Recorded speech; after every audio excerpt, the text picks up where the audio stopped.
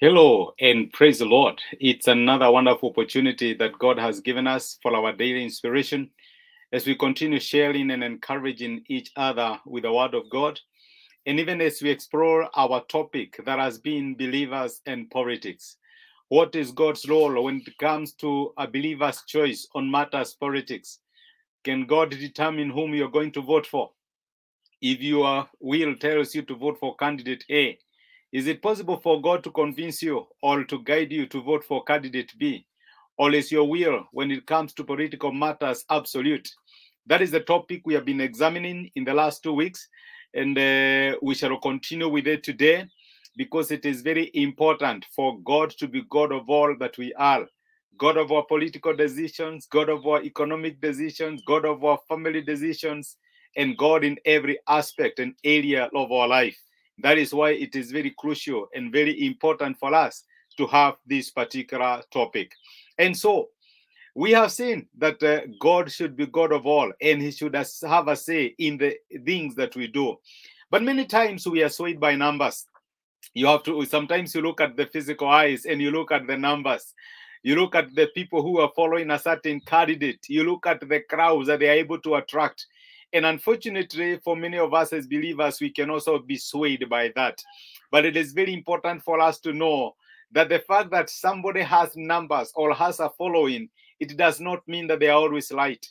God rarely works with numbers, and it is very important for us to be careful, and especially when we follow a certain person in the thinking that they have a following, in the thinking that they have the numbers. Let me tell you that absolutely it is God who makes a decision.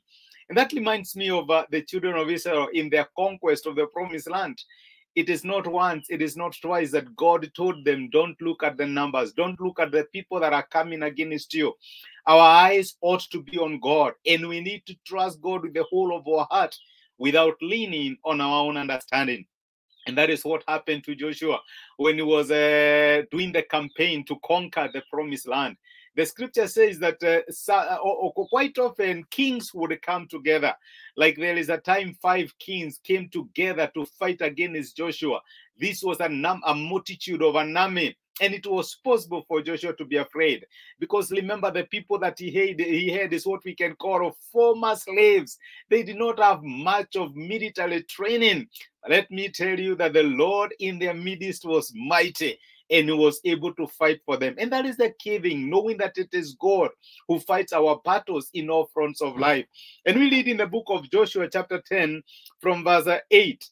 The Lord said to Joshua, do not be afraid of them. Yes, they are many, but do not be afraid of them. I have given them into your hand. Not one of them will be able to withstand you. After an all-night march from Gilgal, Joshua took them by surprise. The Lord threw them into confusion before Israel. So Joshua and the Israelites defeated them completely at Gibeon. Israel pushed them along the road, going up to Beth Horon, and cut them down all the way to Azekah and Makeda.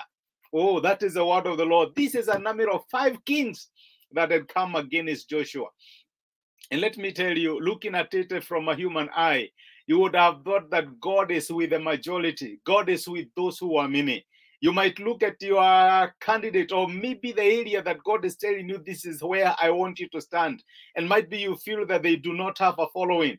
But the most important thing for us to know is that God does not save with many. God does not look at numbers. And that is the scripture I love so much in the book of 1 Samuel chapter 14, that God can save whether with many or with few.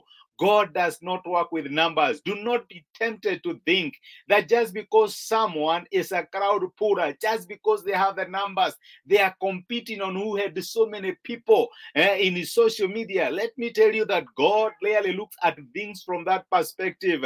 With a God, he can save even with a minority, even with a few people. God fights his battles with whosoever is available and not what we think that we have. It is not a question of might. It is not a question of power. It is a question of what God is able to do using the faithful that are available for him. And so, my brother and my sister, even as you seek God's will regarding your political alignment, regarding the person that you want to support. Don't be surprised about the numbers. Don't look at the crowd. Let me tell you that in a population of 10 million, numbers may not mean a lot, because at the end of it all, the proportion may not be that big, but let me tell you, the most important thing is for you to make sure that you side with God, because God is able to turn men's heart. Do you know what happened in the case of Joshua? They started fighting amongst themselves. There was confusion. The people who were supposed to be voting for candidate A found themselves voting for candidate B. There was confusion. They started fighting amongst themselves, and ultimately Joshua won. And that is what happens. God is able to move people's heart the last minute. Do not be tempted by numbers. I like telling people, the same crowd that will shout Hosanna, Hosanna today is the same crowd that might shout crucify him tomorrow. So don't be duped by numbers. Don't be duped by the following that you have. Don't be duped by the so many people that have come. No. God is known to turn the hearts of men, and God ultimately makes the final decision. Trust in the Lord with the whole of your heart and lean not on your own understanding. The same thing comes to our pockets when you're making decisions. Don't look at how much you have in the account. You may be tempted to look at the numbers. God can save with the little that you have. He sustains his own with a daily manna in the wilderness, and it sustains them for 40 years. Do not be tempted to look at the numbers. Nothing can prevent God from saving, whether with many or with few. Amen. Let us pray together. Father, we are grateful because of the encouragement we have received from your word this morning. Thank you for reminding us that you can save, whether with many or with few. And you are not always with the highest numbers. The voice of the majority is not always the voice of God. Many times, dear loving Father, you speak with a minority and you use a few to bring salvation.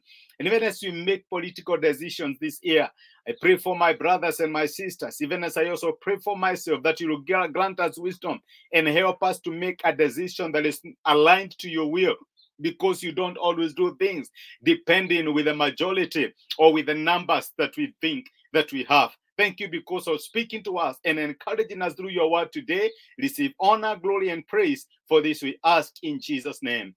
Amen and amen. Thank you so much for joining me for this particular inspiration. I do not take it for granted. I am grateful, and I pray that God will continue granting you wisdom and grace, even as you make decisions in this defining moment of our nation. God bless you, and have yourself a blessed and fantastic day ahead. Thank you.